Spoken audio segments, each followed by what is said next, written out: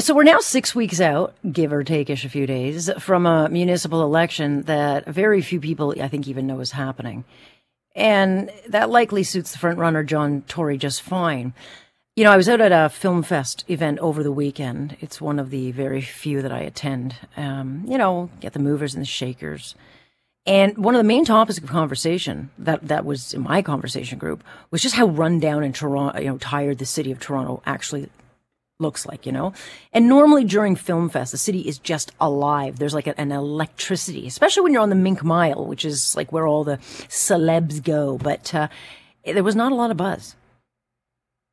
And the mayor would normally show up at this particular party, and I didn't see him this year. Maybe he was out campaigning. Or maybe he was just trying to write up some new talking points for the latest spate of shootings that we have seen. We get so many shootings out, we don't even report them.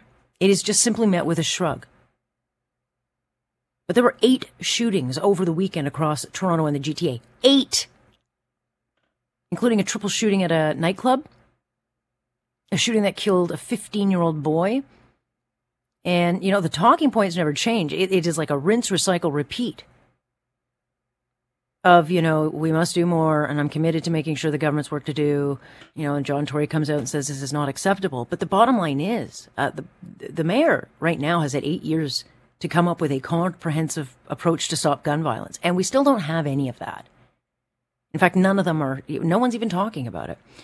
Louis Marsh is founder of the Zero Gun Violence Movement. Hello there. I haven't talked to you in a while. Great to have you, Louis.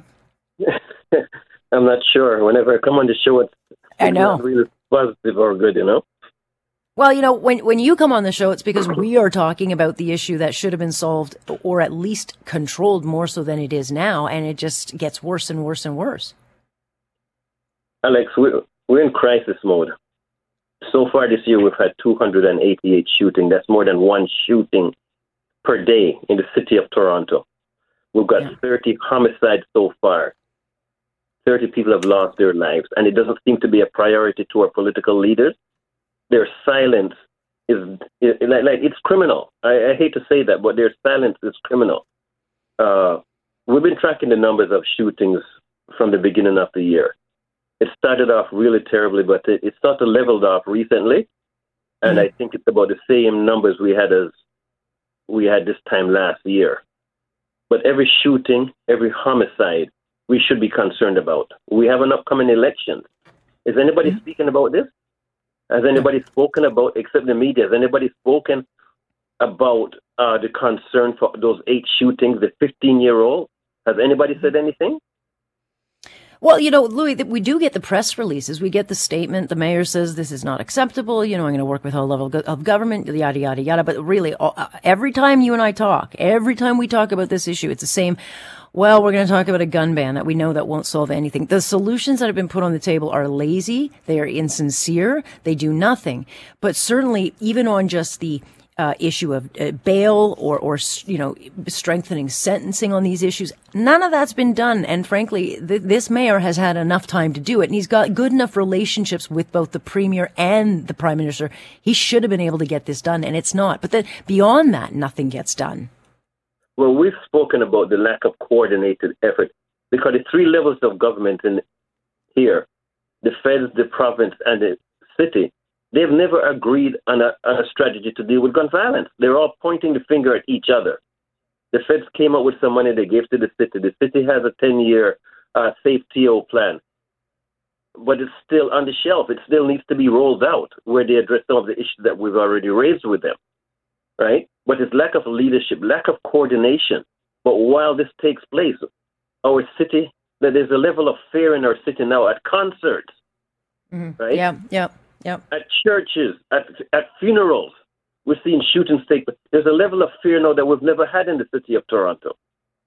And the politicians... But there's no shock that goes with it, Louis. The fear may be there, but I'm just kind of shocked that there's no shock anymore. That's how it's become normalized. Alex, has become like it was normalized in certain communities already, the shootings.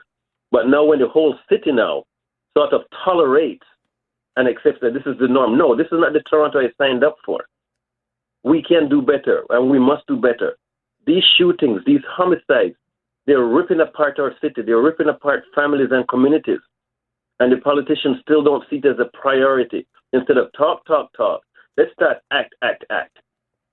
Yeah. I mean, one of the things that's most concerning is that there's just no fear, zero fear, to your point, where they'll walk into a concert, they'll walk into any corner of the city. It's not just the quote unquote bad areas. They go wherever they want to carry out whatever grudge they've got, or to whatever they need to do to, I guess, maintain or keep their property and or get a, set a record straight or get retribution. They don't care. They'll do it anywhere.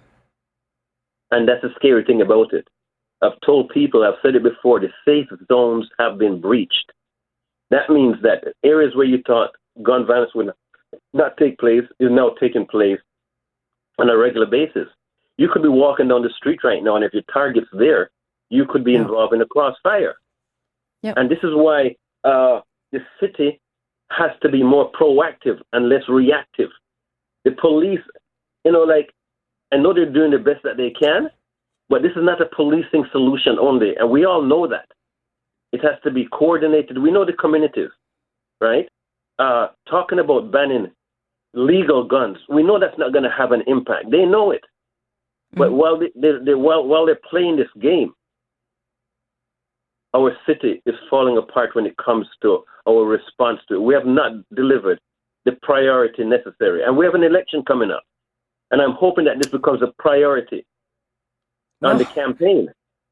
Well, look, I don't think anyone's paying attention. That's what concerns me, is that no one is paying attention. It's very hard for, other candidates to get their voice heard, on these situations. And so, again, unless the mayor is kind of put on the spot and forced to roll out what are you going to do other than talking points on, overhauling the system, that's all great. It's not solving anything now. And you're the one who's tapped in to talking to the families or dealing with grieving families and or mothers who have lost sons. I mean, you're in the know, and they don't even listen to you.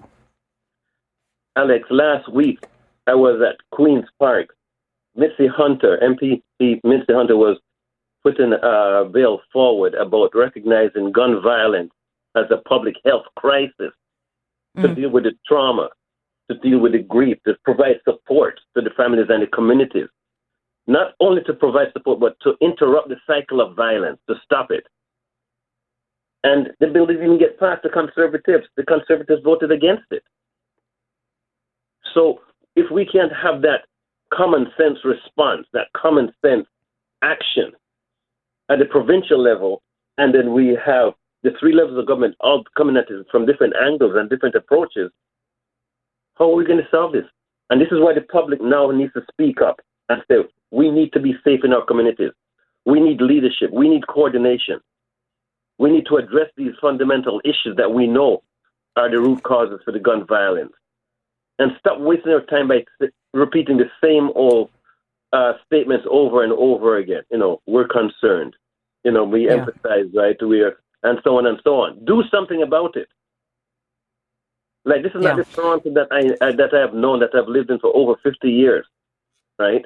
We cannot ignore this crisis. We cannot refuse to put the attention necessary. This has to be a priority, and it has to be immediate.